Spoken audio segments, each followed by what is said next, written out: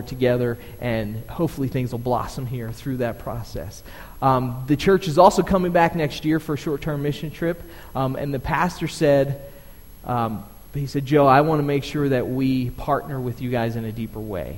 He said, we're going to talk to our board, and they're going to figure out what that means. They don't know what that means for them right now, but they're all kind of saying that they want to be partners with us going forward. So just pray about that. We're not sure what that's going to look like. But right now, what we do know is that they're praying for us every day, which is an amazing thing. And when you know somebody's praying for you and they're lifting you up like that, it just invigorates you. It invigorates me. I'm excited to see what God's going to do through their partnership with us. We're looking at Joshua. Now, with our reading, we're kind of going through, and every week we kind of get through a chapter, and we're kind of doing an overview here from the pulpit. But God has laid on my heart some things here in Joshua. So over the next couple weeks, we're going to dig into Joshua a little more. So with your reading, I want you to continue to read forward, because the preaching will catch up to the reading. But there's some things here that I really want to focus on. And 2 weeks ago, I talked about going deeper in relationships. And then last week, Jeff kind of gave basically an overview of redemption in Joshua. So today we're going to look at chapter 1 here. And I want to start off with a statement that we don't automatically relate to one another. It's not a natural, automatic thing. And I want to give you a story that I'm going to read here that was in an article. And the story goes like this. Dr. Jim Dobson of Focus on the Family tells a tragic story of a lecture he gave at a small seminary. And among the student body, there were those who suffered with self-esteem problems. One man was brave enough to write him a note anonymously. Dr. Dobson read the note, and the next day the boy stood before him with tears in his eyes, saying, "I wrote the note." Now the story doesn't end there. Sitting in the audience was another student with the same kind of problem. He did not write Dr. Dobson a letter. He never identified himself in any way. But 3 weeks after Dr. Dobson left the school, the boy hanged himself in the basement of his apartment. One of his 4 roommates called Dr. Dobson to inform him of the tragedy. And he stated deeply shaken that the dead student's roommates were so unaware of his problem that the boy hanged there for 5 days before anyone missed him. See, you don't know and I don't know the impact relating with someone can make until we reach out, until we risk reaching out. See, there might be a person sitting here, sitting next to you, that's secure, and they're moving through life stably right now. Or they may be going through the biggest valley of their lives, through the toughest valley. And we'll never know what stopping and reaching out can do for them unless we risk relating. See, it's easy for us to live in this dream world here at Valley Alliance that all we need to do is fill some seats. And this passage here that we're looking at, Joshua, shows us that there's something more important. Something more important. Growing deeper is more important. And 2 weeks ago, I shared 3 crucial issues. And I'm going to go over these issues with you again here to kind of refresh your memory. And these issues aren't easy for me. I mean, by nature, I'm a self-assured person, and I'm an independent person. And being vulnerable and open and relating with people is not the easiest thing for me. But it's something that I must do.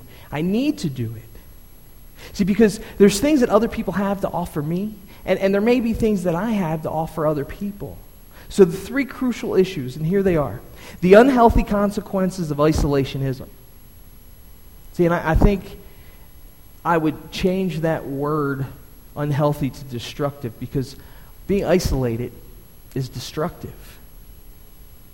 And most of the most confused people in the world today are people who are alone and isolated.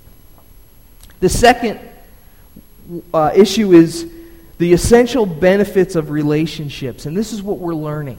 We're learning, and what we're going to learn through Joshua here is the essential benefits of relationships, the value of being with one another, relating to, working with, reaching out, caring for, and loving each other. Issue number 3, we're also learning the absolute necessity of assimilation. Okay, so now that's a new word, assimilation. I've given you last week a definition from Webster's dictionary that talked about assimilation, and it said assimilation has to do with the human body or an animal body taking nutrients and absorbing it into their system. It also has to do with plants and organisms absorbing nutrients in through their roots. But what in the world does that have to do with the church?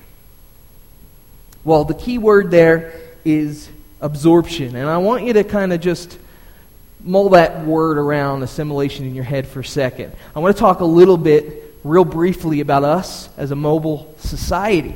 A mobile society. See, here in America, we're a society of privacy fences. You know, we put up these fences to keep our neighbors out. And we're people of texting and IMing, you know, because we don't want to spend time with other people. And I'm so guilty of that. I'll pick up my phone and text, no problem. Because it takes a lot longer to pick up the phone and actually have a conversation with someone. And I'm so guilty of that. It's something that even in our churches that we've come to, and you know, on Sunday mornings, we are a body of individuals who are kind of clanging together on Sunday morning. Independent bodies. And we have a mindset of, what can I get out of this, instead of, how can I relate? So what is assimilation? What do I mean when I say we must assimilate the congregation? Well, the simple answer is to think of a sponge with a little drop of water on it. Okay, but here's a definition for the church. And it's in your bulletin. It says, assimilation has to do with being absorbed into the body of Christ as a participant. Underline that. As a participant. Underline participant. To relate to, work with, and care for others we know and love. That's assimilation. Being absorbed by the body of Christ as a participant, and relating to, working together, and loving one another. Having a sense of oneness. It's breaking down the spectatorism. You know what a spectator is? A spectator is someone who goes to a show and they watch. It's breaking down that spectatorism into small, meaningful groups of people who are relating to each other. And by doing that, we generate fellowship, and we generate caring for each other. And you may not know this, but we're starting basic groups, small groups. Basic is what we're calling them. Well, why are we calling them basic groups? 2 reasons. Basic is an acronym. Brothers and sisters in Christ. Basic. The second reason is because small groups are the basic foundation of the Christian life. Relating to each other in depth. In a small group, you can really live life together. It's the basis of our Christian faith, is relating to one another. Sunday service is not the basis of our Christian faith. It's a time when we can come together and we can worship, but it's a celebration for all the ministering we do during the week. And when I say ministering, I'm not just talking about the pastor ministering to other people. I'm talking about ministering to each other, because you minister to me as well. I need you guys in my life. Basic group. Now, with Joshua, we're looking at the ancient Hebrews, and we're seeing how their story relates to our church. There's similarities. So here we are in Joshua, and what's happened so far is the Exodus is over. They've left Egypt. They're free from slavery. They've gone to the Red Sea. They had the miracle of the Red Sea parting and going through it. And God brought them through all of that and used Moses. God worked through Moses in great miracles and brought them to the border of the Promised Land. So here's Joshua at the Promised Land, and God says, send out spies. He sends out 12 spies. 10 come back and say, no, we can't. 2 come back and say, yes, we can. We can take this land. God is with us. The people listen to the majority. The majority rules until God steps in and says, that's enough. That's enough. And then, believe it or not, he wipes out that entire generation. That older generation, 21 and up, gets wiped out. And 40 years later, Joshua's the new leader. Moses is gone, and he's leading the next generation in to the promised land. It's a whole new group of people. And there's a big difference this time. See, in the past, when they left the Exodus, all the people came out, they were divided. Now they're one. They're moving forward together to take the promised land. Look at verse 1. After the death of Moses, the servant of the Lord said to Joshua, son of Nun, Moses' aide, Moses, my servant, is dead. Moses, my servant, is dead. God's a realist, right? He's telling Joshua, Moses is dead. See, we have a tendency to hang on to what's gone, to what's lost as a people. But when Moses died, nothing about God died. Nothing at all about God died. See, the people would have stayed there, and they would have memorialized Moses. If God didn't tell Joshua, Moses is dead, move on. It's time for us to go. You're my man, and we're going to go forward. Because as people, we tend to stay with what's familiar and what's safe. Because there's no risk involved in that. It's history. It's history. You know what's happened. And if you just keep repeating what's happened over and over and over again, there's no risk, there's no vision, and there's no prophecy in that at all. It's just dealing with what's familiar and what you know, and it's not necessarily following God. See, God's always on the move. He's always moving forward. He's always got a vision for going forward, and He's got a plan. And we're part of that plan. But the thing is we need to be moving and following the Lord. Look at verse 5. Verse 5, no one will be able to stand against you all the days of your life. As I was with Moses, I will be with you. And Joshua's seen everything that God did through Moses. The power that God used through Moses over years and years and years. He's seen that. Now God's saying to him, I'll be with you, just like I was with Moses. Now go and take the land. The second part of verse 5 says, I will never leave you nor forsake you. That's an awesome promise. I will never leave you or forsake you. Great promise. And in this first chapter, there's 4 principles. There's 3 issues that I just mentioned. Then there's 4 principles that we're going to look at. And then afterward, we're going to look at what does that mean for us?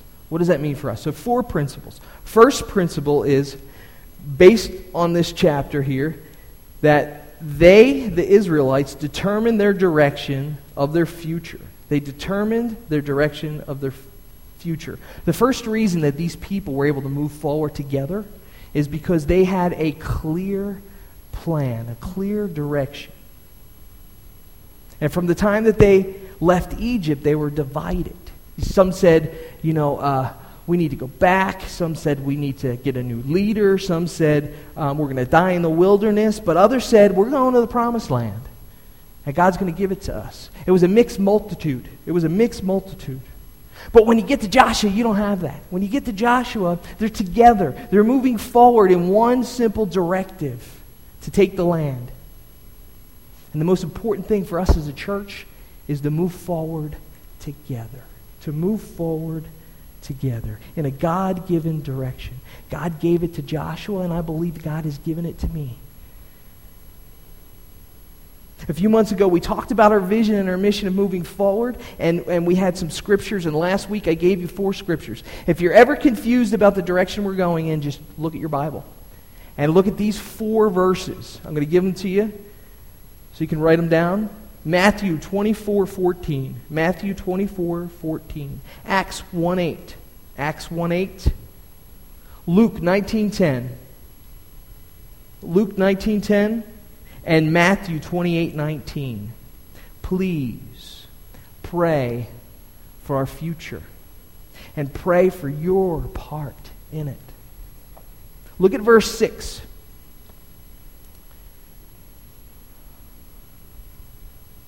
Be strong and courageous, because I will lead these people to inherit the land I swore to their ancestors to give them. Be strong and courageous.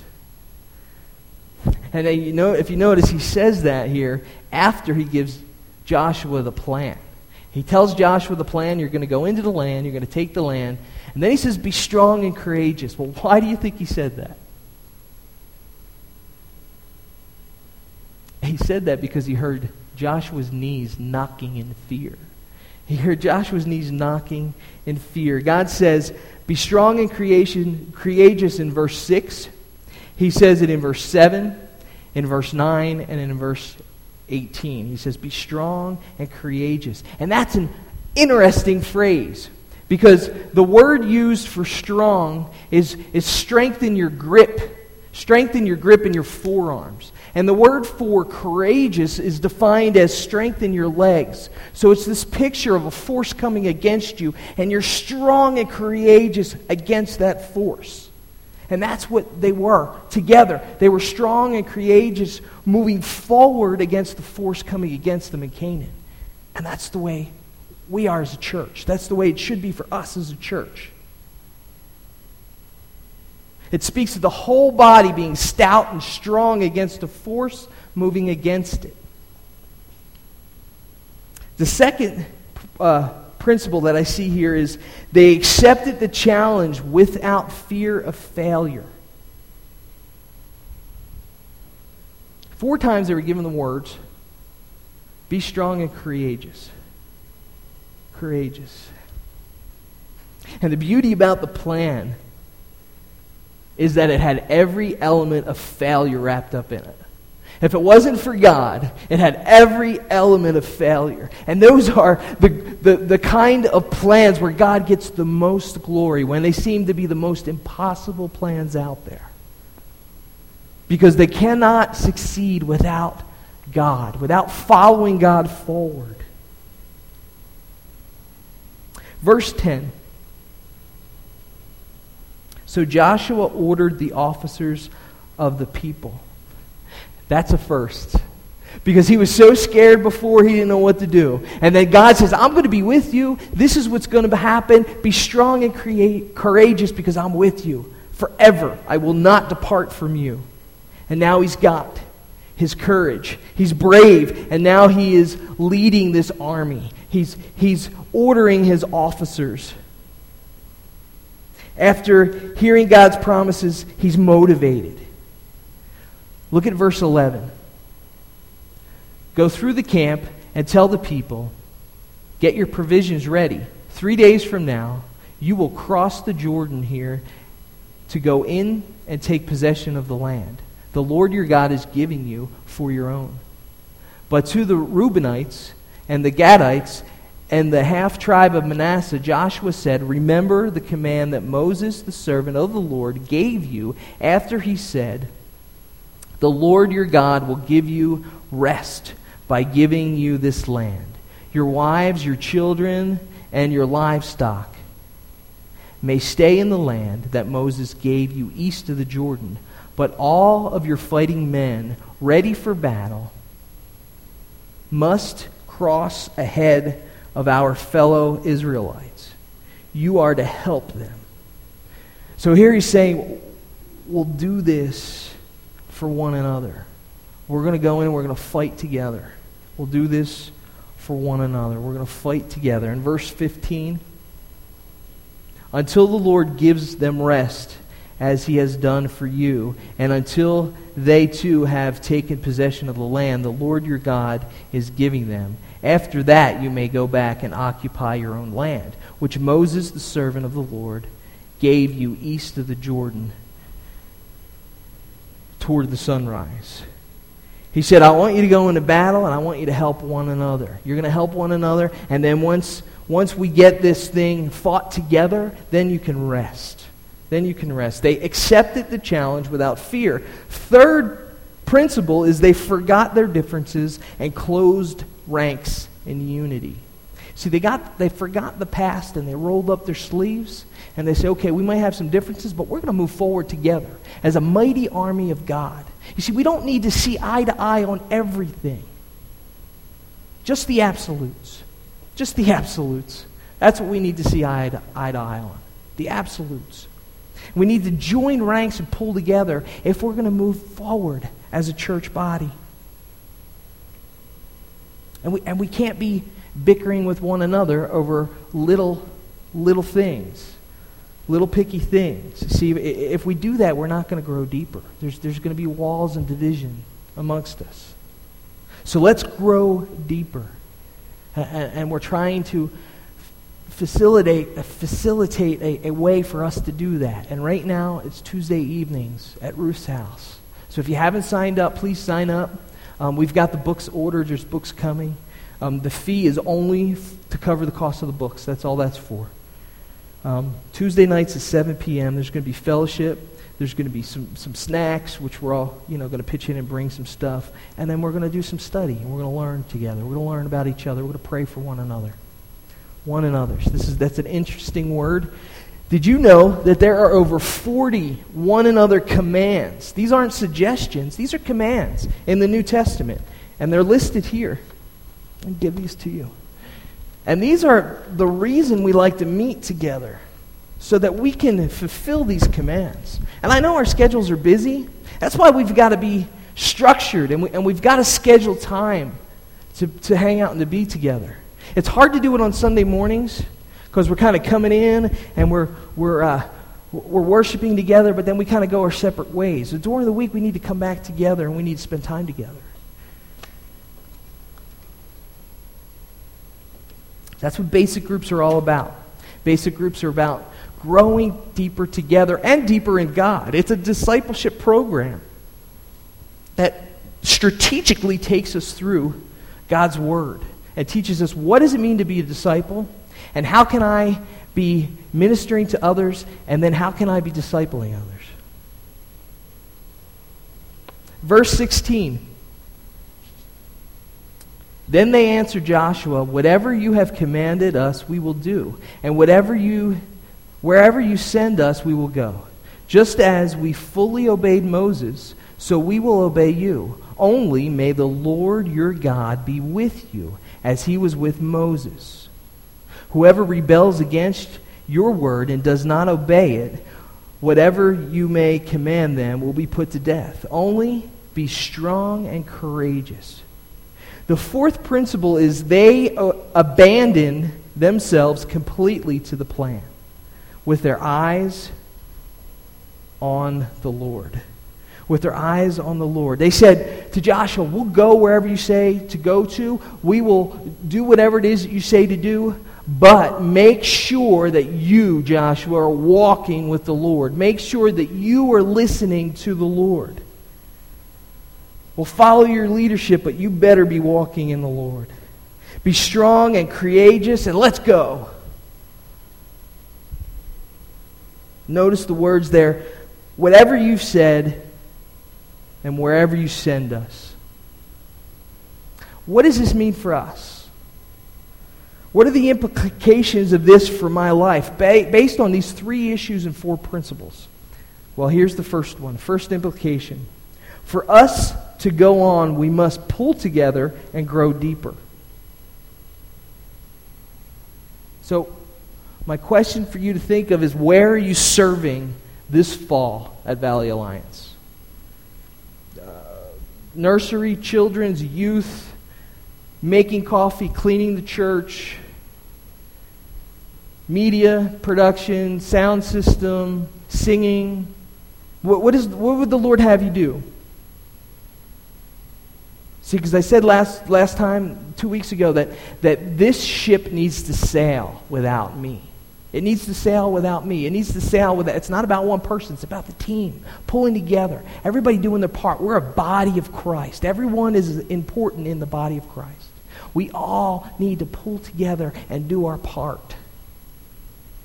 And then if something happens and I'm not here, it won't fall apart like it did before. If we're all ministering to each other, it won't fall apart like it did before. Now, I'm not saying you don't need a pastor, because it's evident here that God is speaking through the leader. He's speaking through Joshua. He spoke through Moses. And if you think about these great movements and ministries in Christianity, you think about the Reformation, you don't think about the countries involved. You think about the man who is leading that, Martin Luther. When you think about focus on the family, you don't think about necessarily all of the ministries that they do. You think about their leader, Dr. Dobson. So God has always used leaders, has always worked through leaders to give the vision and to pull the people together and to help people move forward towards God's calling. So I'm not saying you don't need a pastor, but what I'm saying is that we need to function as a body. Everybody doing their part. As a team, everybody pulling their own weight. Taking care of each other. That's what we need to do. So the whole thing doesn't fall apart.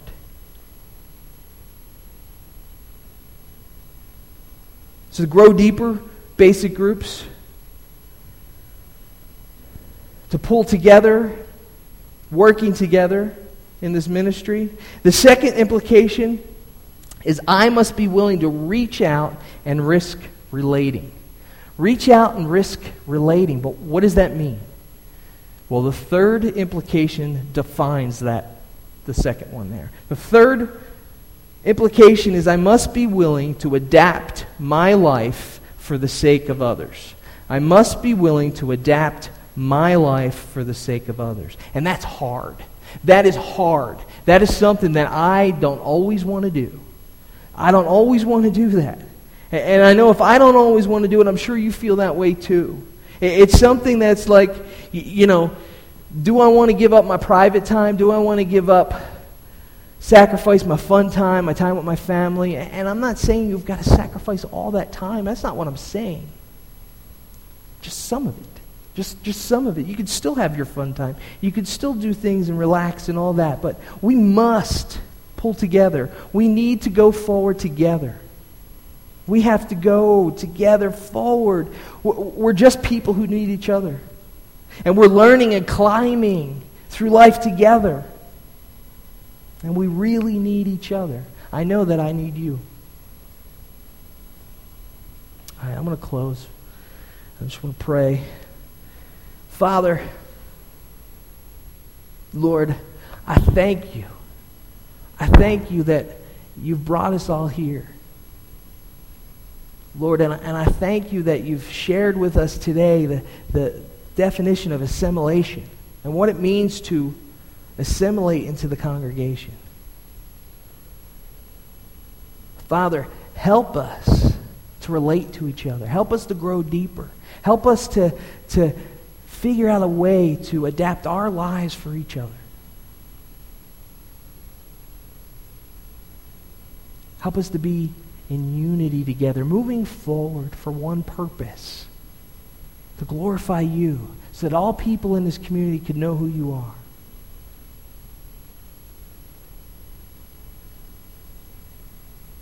Father, I pray that you will fill each and every one of us with your love, so it overflows out of us and into other people.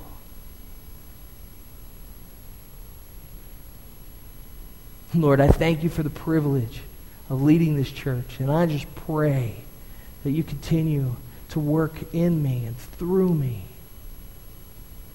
I pray, Father, for those here to be encouraged to work together, to meet together, to relate together, to invite people into their lives. And I ask this all in Jesus' name. Amen. Now we're going to stand and we're going to worship. So stand for our last song. What's that? There's no sound. I don't know.